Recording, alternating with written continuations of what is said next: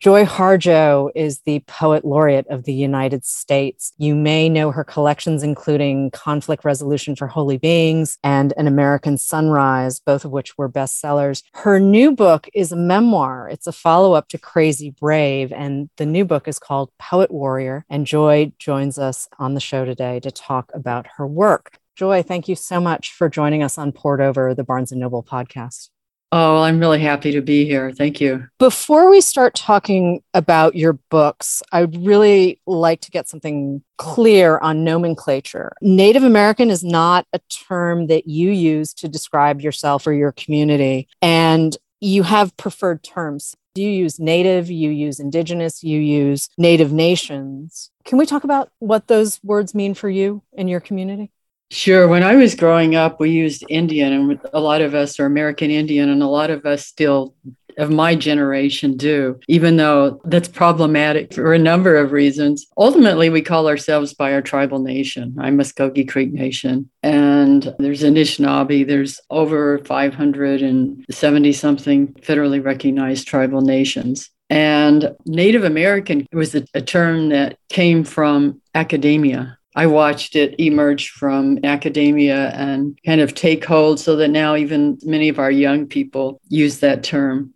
So I've almost given into it, but I just say Native. I think I do that in Poet Warrior. I use Native, and sometimes I use Indigenous, and Indigenous meaning original peoples of a particular place. I mean, everybody's Indigenous from somewhere. Their peoples are from a land. I think of it as a land-based, almost like land-based term. And usually if you speak anything Native, the context is usually the land where somebody's original homelands are or where their origin story is planted.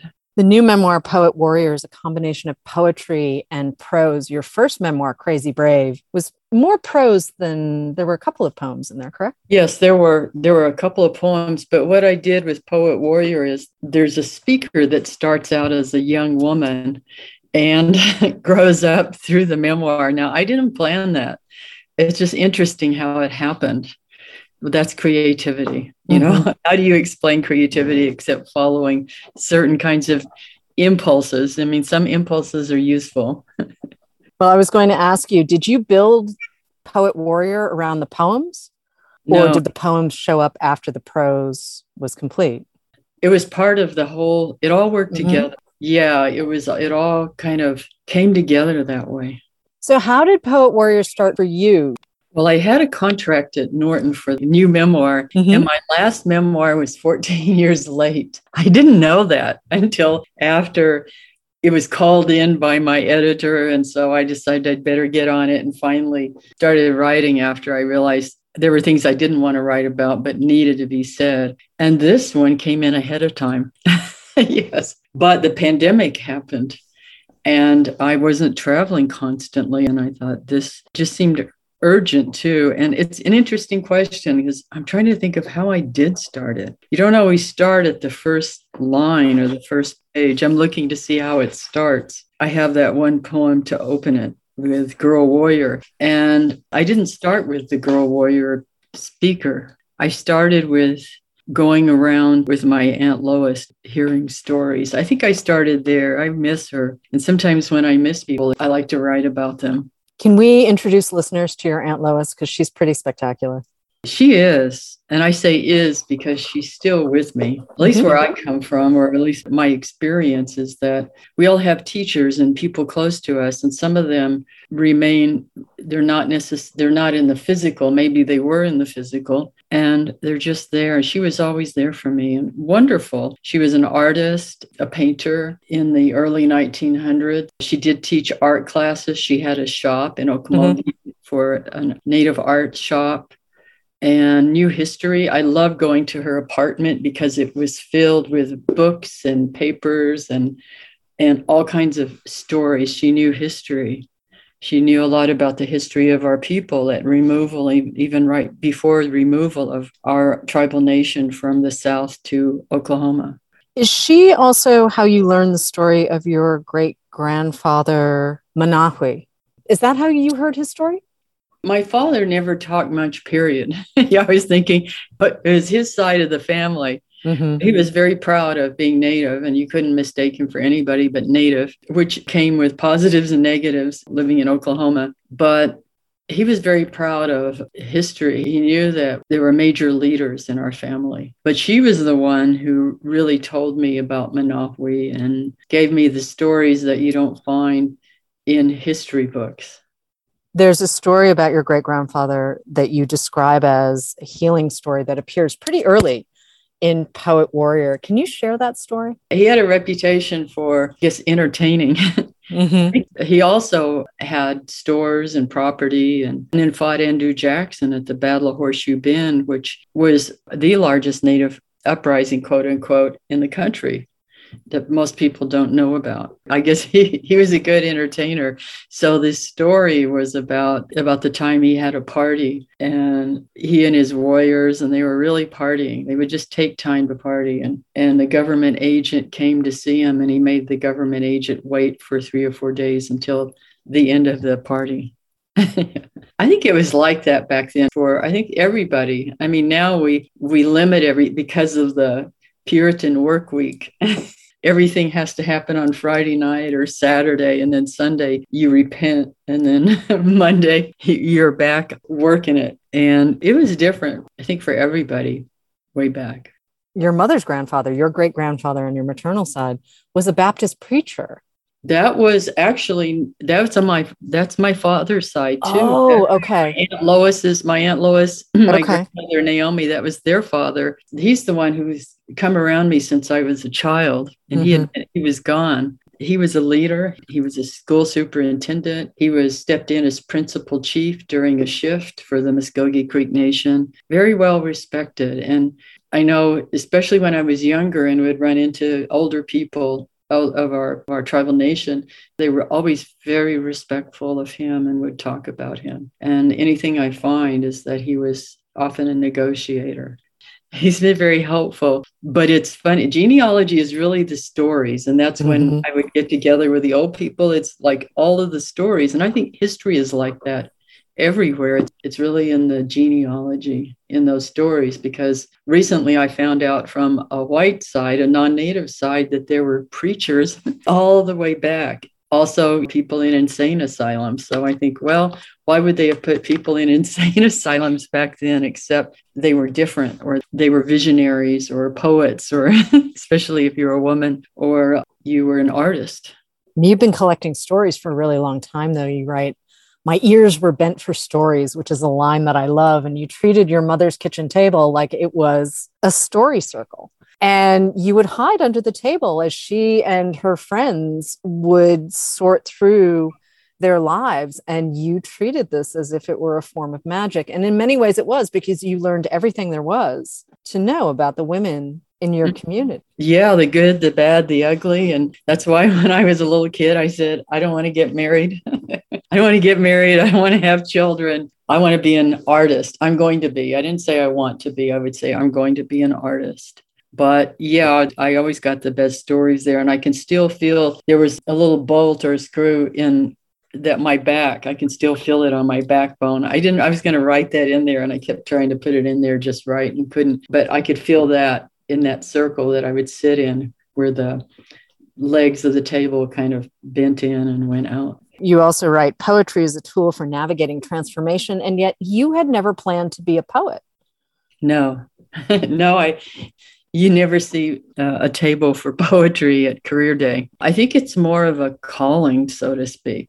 Put it on a pedestal, but it's not the easiest kind of path, because, you don't go to poetry to really make a career out of it. It's more about what draws you. It's more about going into the places where there are no words and finding words.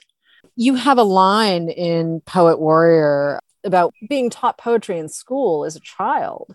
And in fact, your mother taught you William Blake's poetry very early on, which is a detail I love. But you were also trying to relate what you were learning in the classroom to your world and your community. And you were saying, I didn't hear the poetry until I started listening for it in speeches. What's the line here?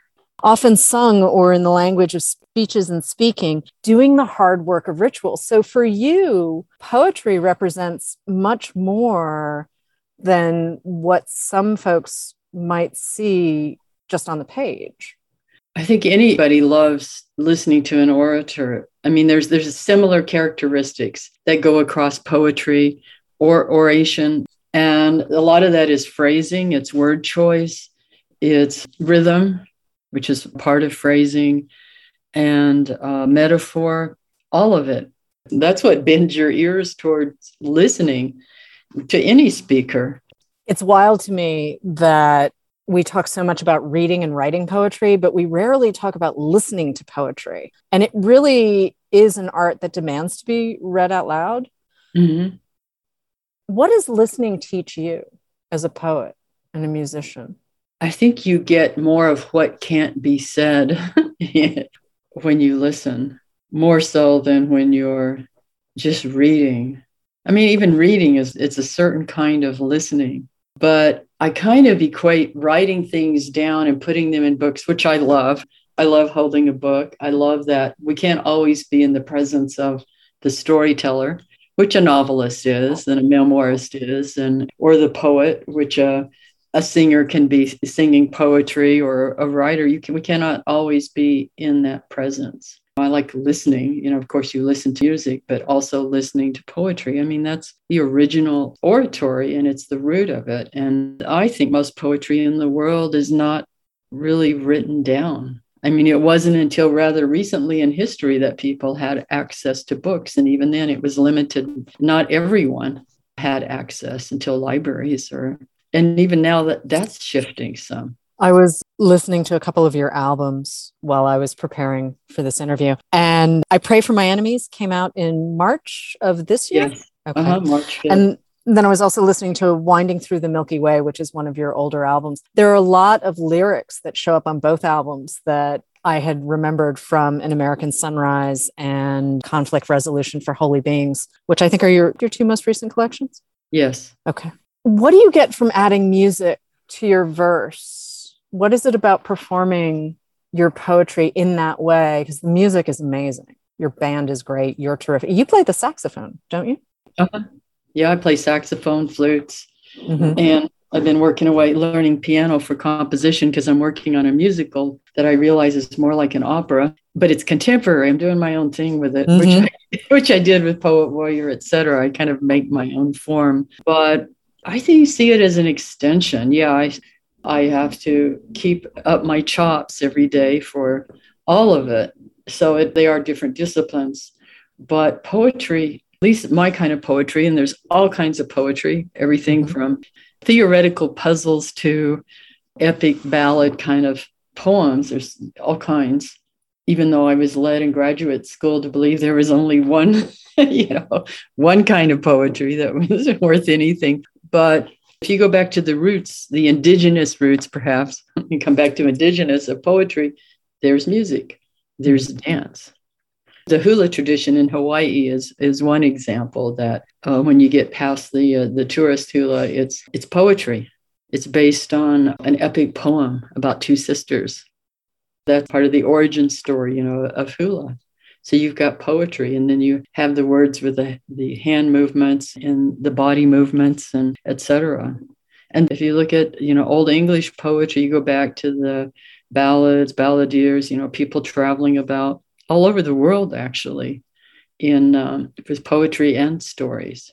There was one story about a man in India who goes around with a sheet that he projects onto or performs in front of with shadow. I can't remember, but he would recite these epic stories for the people in these villages. They have no electricity or running water and no internet. He had memorized these long stories that the people would sit like you would at a drive-in movie and listen.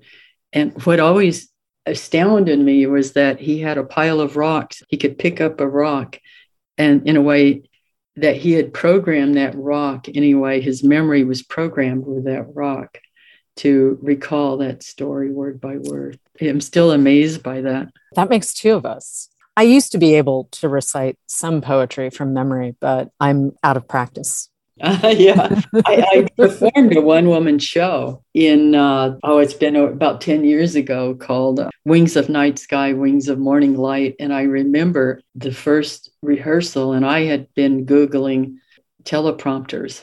And my director says, no teleprompter.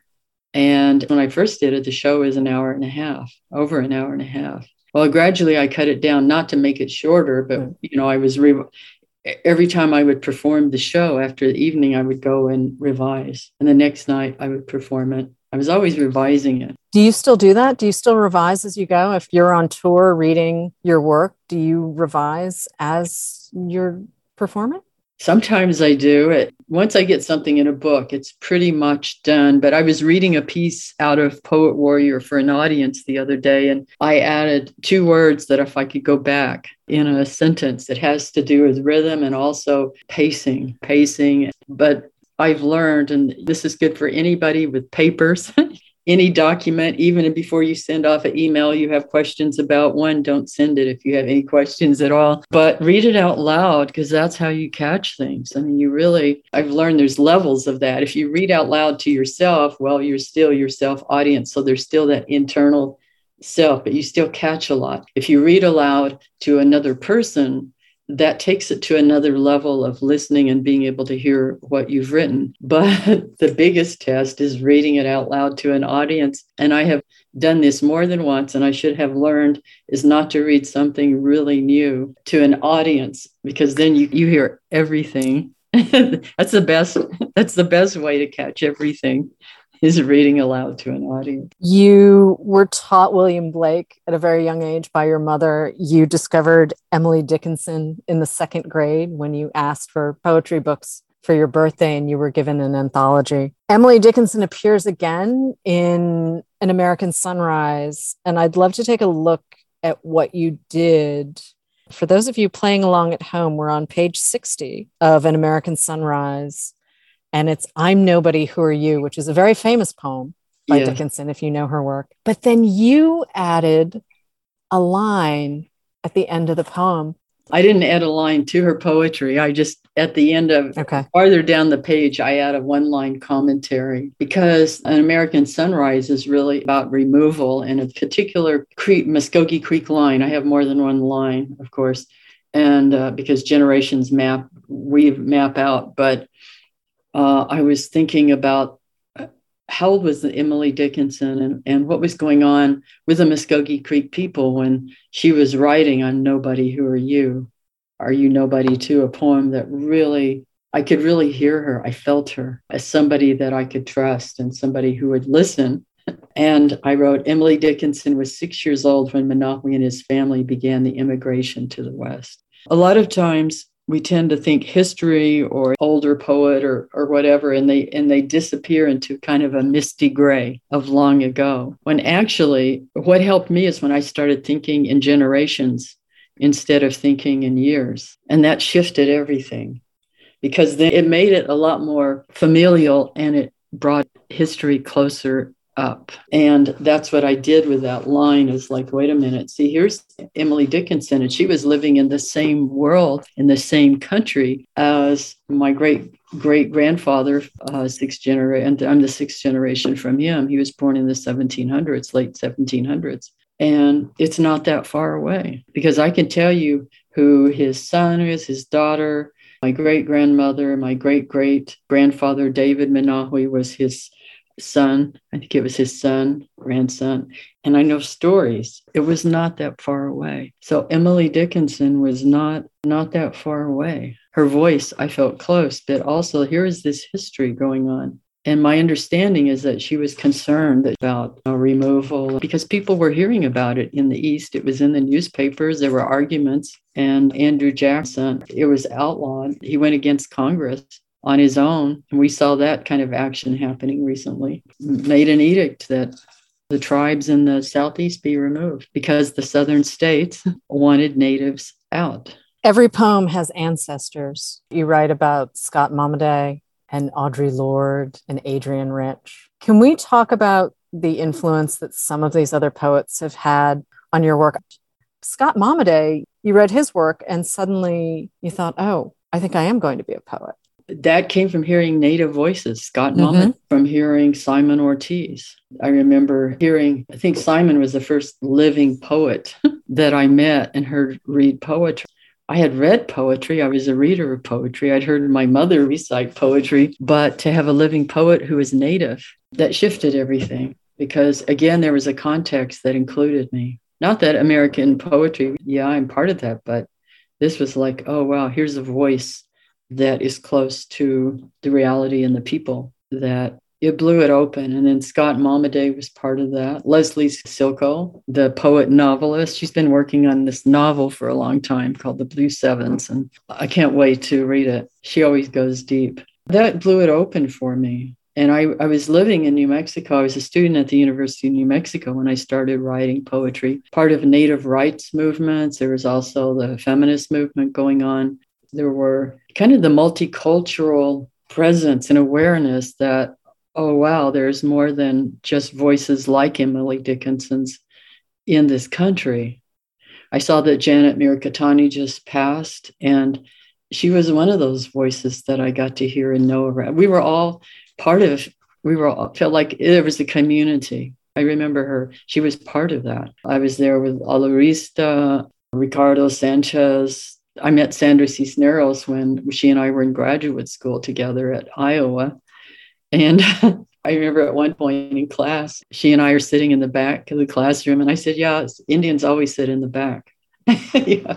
But yeah, so the poetry, that blew it open. And I started writing poetry. And at the same time, I got to hear Galway Kinnell read. And he knew most of his poems by heart.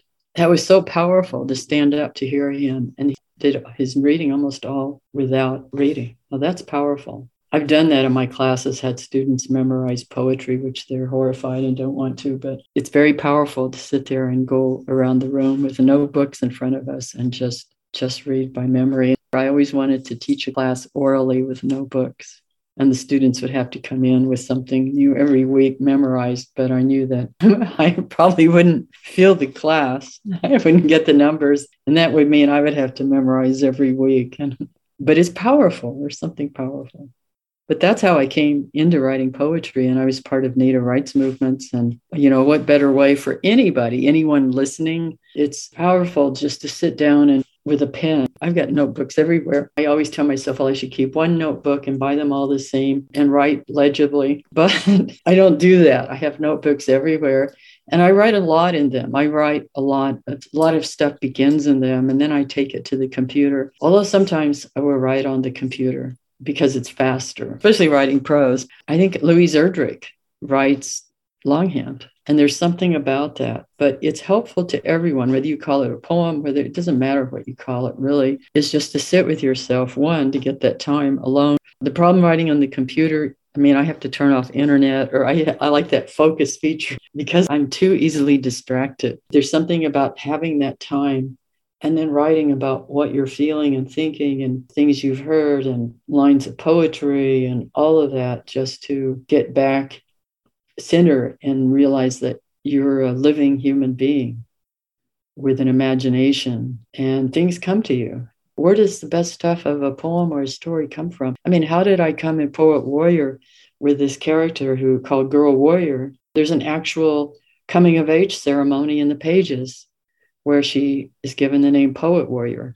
I didn't come up with that. It was something that happened, or you might say organically, but where do these constructions and these ideas come from? I think of all the poetry ancestors and the descendants, because if you think of ancestors, then there are descendants, and that's also a living kinetic, would you say, idea or presence, so that even by the end of the book, I end with, and I shouldn't tell you the ending, but that's okay, it's a memoir, is that I put in a dream where I dreamed myself carrying my 7th generation granddaughter in my arms to the story. And I know it's true. And I know it will happen because I've seen it with my grandchildren. I know maybe it's happening right now, given how time works and how time works in a story. And that's what I like about writing poetry is time is one of the is a major tool. Or it happened a long time ago when I walked this baby into the family story. Is that your favorite piece of Poet Warrior? Do you have a favorite part? I like that it ends there in that dream. That was a dream that happened, and I was carrying her when I was near finished.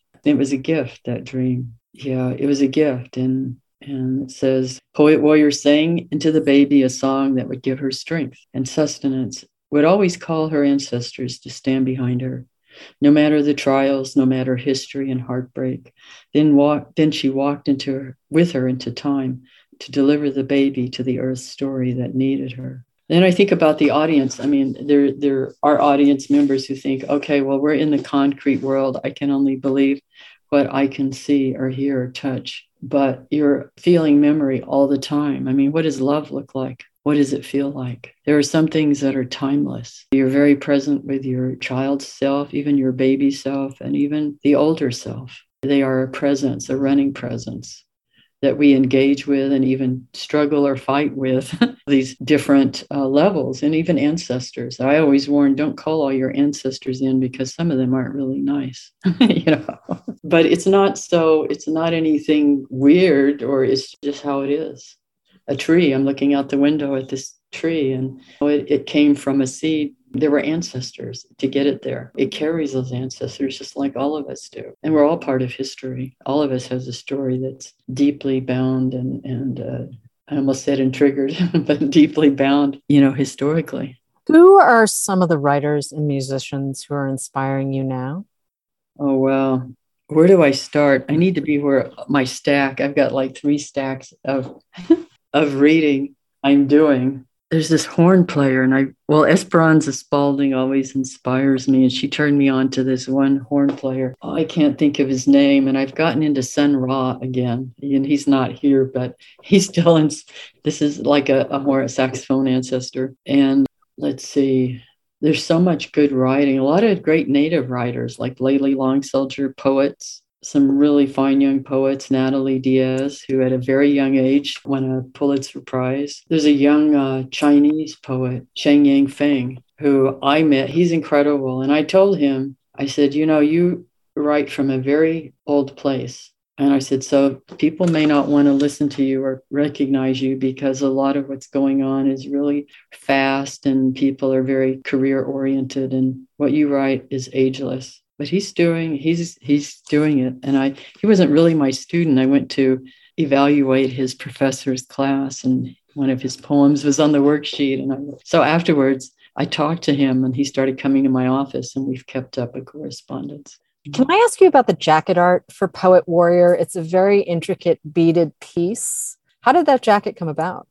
That came about because I have a wonderful editor and team at Norton, but they kept trying to line up a photographer to put me on the cover. And I kept saying, no, I don't want to be on the cover. And so then I was looking at cover art and I thought, why not this beadwork? It was beaded by my daughter, and it is so stunning. And it's an image of the water spider in the Muskogee Creek tradition, who, when the earth was covered with water, carried a fire ember on her back to make fire. She's part of the dedication, it's to keep the story going, which also says something in these times about female figures and female power and empowerment. In the natural world, so much is common sense. In this earth world, there is no life and there is no power without male-female harmony and balance. So to be in a culture or a distortion of culture in which women are treated less than males, the work with children is substandard pay when they're the most valuable resource. They're who we are. I like that water spider there because she's in a place of empowerment. She's helping weave the world with stories. At the same time, designs and stories are dreams, and a kind of dream weaver. And here she is carrying fire. She's important to the story. Women and women's voices are so important to the story. I say that I'm so dismayed at what's going on right now in the world and the devaluation of female power, because to devalue also means to devalue the male. There's a distortion at work. How do we change that? My first inclination, my very first, is to suit up and go out and fight literally. But I've learned, I've learned that, well, there are different tools. Yes, it's important. You always defend. If you have to defend, then you resort to violence. But the best tools are the ones that are often overlooked, like the power of compassion, the power of love, the power of language, the power of art, of images. I saw an image that I put on social media of an Afghan woman holding a piano, a keyboard, while around her, but holding art, expression, singing, making music, creating, having dignity, being able to walk with respect openly. That's amazing. And we don't want to lose that. I realized that in most countries in the world, I couldn't be writing Poet Warrior. Or if I did, I would have to hide it, or it would be passed around among people in pages. That's the reality in a lot of the world. So it's really important that we safeguard these rights and not be taken down by those who want to silence anyone who is not their religion or not their way of thought or not their skin color. This world is diverse. We're all here. We all have a place in the story. Everybody has a place in this story. And any act to diminish the story down to one story, it goes against the way this whole world was created. I couldn't agree more. Joy Harjo, Poet Laureate of the United States. Your new memoir is Poet Warrior. It is out now. Thank you so much for joining us on Poured Over. Oh, thank you so much. Appreciate it. Poured Over is a Barnes & Noble production. The show is available on Apple, Spotify, and Stitcher. Please rate and review us wherever you listen to podcasts.